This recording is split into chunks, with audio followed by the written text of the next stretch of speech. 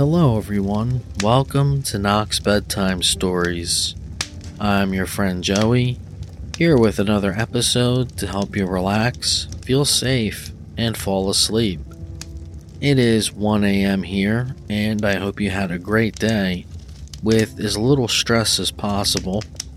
If you're new to the podcast, welcome to the Knox family. I hope I'm able to bring you some calm, comfort, and a good night's sleep. When you get into bed tonight, say to yourself, my bedroom is a place of peace and relaxation. When I enter this room and crawl into bed at night, today's thoughts naturally begin to soften. My burden lightens and sleep is coming. No anxiety, no irritation. Yesterday is over, and let tomorrow worry for itself. Right now, nothing exists except you, me, this beautiful fireplace, and the warm, safe bed, couch, or floor you're laying on. Tonight, I have part 2 of Eva's adventures in Shadowland. I never put out 2 episodes in a week, but I'm trying hard to find new listeners to help. And to hopefully gain more Patreon support so I can continue doing the show. Hosting fees are due soon, and I can't afford them much longer. So, if you find the show calms you and helps you get a good night's sleep, you can become a patron for as little as $1 a month. There are various tiers and rewards, so please consider helping keep the show going. If you're one of the 50,000 people who enjoy the show, please consider giving me a 5-star review on iTunes. Definitely consider becoming a Patreon supporter by going to knoxbedtimestories.com and clicking on the Patreon link, or patreon.com/knoxbedtimestories. First, let's get to some good news. Despite what TV and social media will tell you, there's always lots of good news. Tonight's news story is titled 8-Year-Old Hero Receives Thank You Video from John Cena. A few weeks ago, Jackson Dempsey, 8, noticed his 20-month-old sister was choking on a chicken nugget while his dad was driving. We were driving to my haircut, and I noticed she was starting to choke from a chicken nugget from McDonald's. I told my dad to pull over. Then, I was starting to pat her on the back, and it got out, Jackson told WNEP. Jackson credits knowing what to do from a TV show. It's called The Substitutes on Nickelodeon, and in the very first episode, John Cena was on it.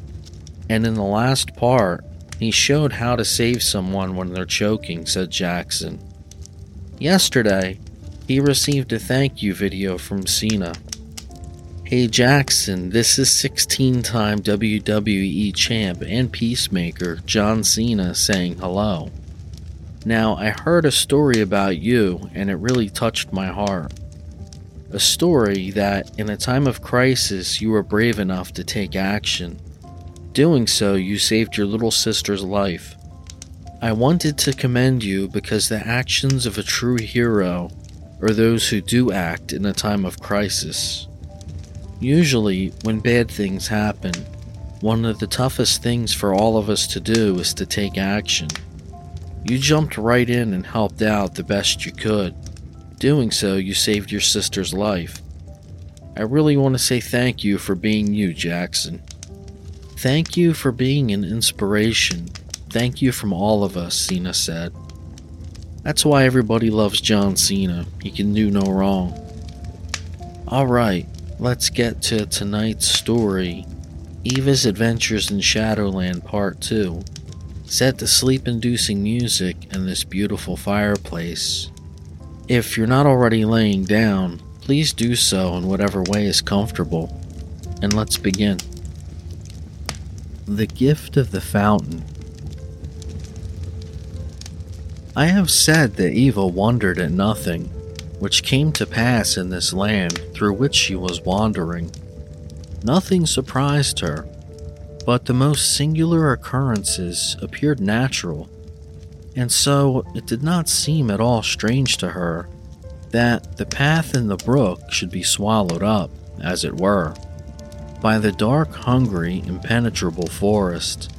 And it was almost with a feeling of pleasure at the change that after the one hurried glance she gave to the path by which she had come, and which was now no longer to be seen, that she went, still holding the little stick in her hand, up the opening between the trees to the beautiful fountain.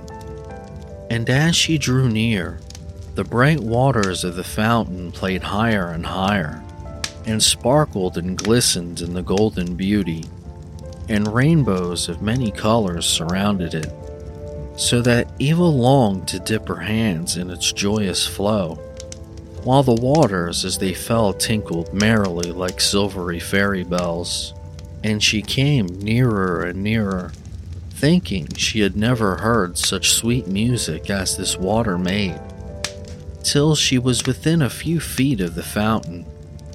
But when there, she paused, for out of the earth, all round and even under the dropping spray and the falling waters, sprang myriads of little rainbow-colored flames, which danced to and fro among under the water drops, like a circle of tiny fiery sentinels guarding the fountain. And Eva, afraid to cross this little circle of flames, for which she was unprepared, would not have ventured nearer, but that at this very moment the little stick which she had held in her hand and pointed downward, and then Eva saw that it pointed to a little path, like that by which she had come, which ran around the fountain, and the child followed the path, until she had walked once, twice, thrice around the playing waters, and yet, though she looked for it, found no spot where the little flame sentinels, like faithful soldiers on duty, would permit her to pass. And then she would have turned away from the beautiful water. Her foot, indeed, had left the path, when she heard a voice even sweeter and more silvery than the voice of the brook, coming from the very midst of the fountain and saying, "Eva, Eva, have no fear. To the fountain's brink come near." And hearing these words, Eva stood still in surprise, yet without obeying them. But after a moment's pause, the voice repeated the words. Then, for the first time since her wanderings had begun, Eva spoke, and her voice sounded strange in her own ears, low though it was. "How can I cross the fire?" A little low melodious laugh, like that of a merry child, answered her, and when Eva looked to see whence it came, she saw that the little knot upon the end of her cane was a real head, that the lips were laughing, and that from the queer eyes came two funny little blue flames. And as Eva looked at it, very much tempted to throw it away, the head laughed again, and then the lips parted and said, "Flames like these of shadow birth may not harm a child of earth." Then the voice was silent, but 1,000 rainbow-colored bubbles glowed at once all over the waters of the fountain, and on each bubble there stood and danced a tiny elf, clad in bright colors, shaped so light and airy that the frail supports never failed them, and the tiny flames grew brighter, and then, as Eva still hesitated, fearing yet to come across them, the lips of the little head spoke once more. "'Neath thy step they will expire, fear not, Eva, cross the fire." Hearing this, Eva stepped forward.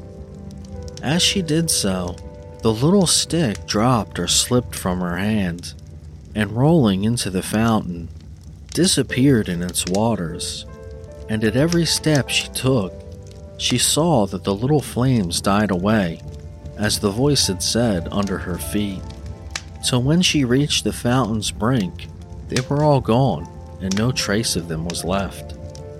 As she looked at the waters, they seemed to become solid and shape themselves into an image carved as if it were out of pure shining gold, yet glowing with many colors.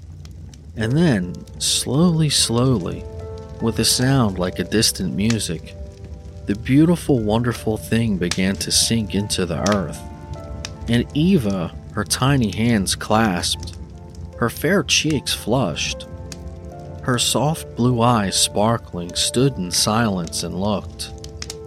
And just as the magic fountain, which when the child first came up to it, had been so high that its waters played far above her head, had sunk so low that Eva, had she wished, might have laid her hand upon its summit, she saw cradled, as it were, on the very crest of what have been the golden water, a tiny figure not like one of the elves which had danced on the rainbow bubbles, but like a sleeping child, which Eva thought at first was only a doll lying there, in its green and scarlet velvet dress. And for a moment, the slow descending motion of the fountain stopped, and Eva heard these words in the same voice which had spoken before through the lips of the little head, though this time it came from the fountain. "Take it, Eva, 'tis thy fate. See for thee the waters wait." Obedient to the voice, the child stretched forth her hand, and as her slight fingers closed upon the little motionless form, a bright and dazzling crimson light seemed to flash everywhere, and the water, losing its solidity, began once more to gleam and sparkle, and to sink again into the earth, and in another moment it was gone. And in the place where the fountain had played, there was now a bed of soft green moss, through and around which was twined a vine, whose leaves were mingled with clusters of bright scarlet berries. Then, for the first time, she missed her little stick, and she looked for it, but it was nowhere to be found. And then, the sky grew dark as the glorious crimson light slowly faded away, and one by one stars peeped out from the sky, and Eva, still clasping the little figure which had come so strangely to her heart lay down quietly upon the soft green moss, which seemed to have sprung up there expressly as a bed for her, and before many minutes had passed, she was asleep.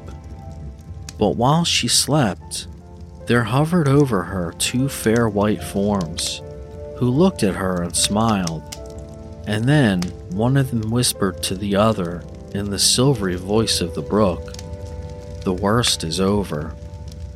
"No," the other replied, "although the boy is safe for a time, in the hands of his protector, his punishment is not yet over. Love must teach him obedience. That alone can appease and work out the will of fate, and we can do no more for him. We can only wait and hope." A moment later, and the two bright forms were gone, and watched by the twinkling stars, lulled by the low murmur of the gentle breeze, playing among the trees of the great forest, the fair child slept, holding clasped to her innocent breast the helpless figure which had come to her as the gift of the fountain. The first moonrise. But sleep does not last forever, and after a time Eva awoke. And when she first sat up and looked around her, she could not understand for a moment how it could be that everything was so changed. Why the brook should be gone, and the voice silenced, the path no more to be seen, and how she could be sitting on this soft bed of velvety green moss, with the little figure lying in her lap. Then, all at once, she remembered all that had happened the day before, and as she thought it over, like a pleasant yet indistinct dream. She recalled the two fair forms which had hovered over her sleep, faintly conscious of their presence, though unaware of the words which they had spoken. Whether they were real or only a dream, Eva did not know. She only recalled them mistily, for in this strange silent land through which she was wandering, she never knew what was real. It was all alike to her. And as nothing that happened astonished her, so never for one moment did her thoughts go back to the father and mother she had left, or to the little baby brother cooing in his cradle.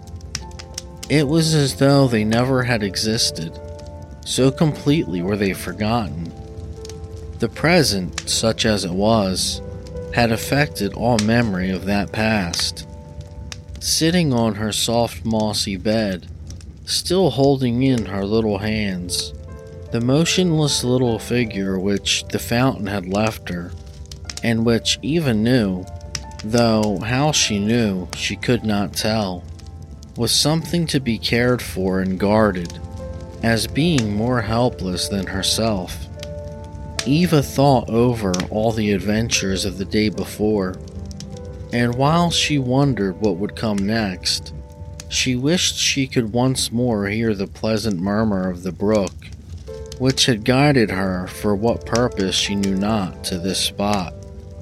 Only a few moments had passed since the child awoke, when a low musical chime rang through the forest. It died away and then returned, and then came again and again, in tones so marvelously sweet that Eva, who had just taken the little figure into her hands, dropped him into her lap and pushed her long golden curls away from her face, the better to listen to the melody. Once more it came and once more died away in the silence. And then there was a low rushing sound, and far in the distance Eva saw arise, as it were from out of the earth, among the trees, the tiny silver crescent of a young new moon. And as she looked at it, it rose higher and higher, and faster, till it reached in a few minutes the very center of the sky, the child's blue eyes still following it, and when once there it paused, and floated among the trees, gleaming clouds which surrounded it like a little shining boat. With a sudden impulse, Eva bent down and kissed the little figure lying in her lap, and then she looked up at the crescent of the moon, as upon the face of an old friend, and she would have sat there longer watching it, but that all that at once a little weak voice said, "I am awake again, and there is my home." Then there came a hurried exclamation of surprise, and Eva looked down from the moon's crescent to see that the little figure which she had taken from the crest of the fountain had suddenly, as it were, been gifted by her kiss with life, motion, and speech, and that she was now standing in her lap, evidently as much astonished at seeing her as she was at the change which had come over him. But their mutual surprise did not last, for the little mannequin began to laugh as Eva's blue eyes grew larger and rounder, and when at last she asked, "Who are you?" he put his head to one side, in the most comical manner.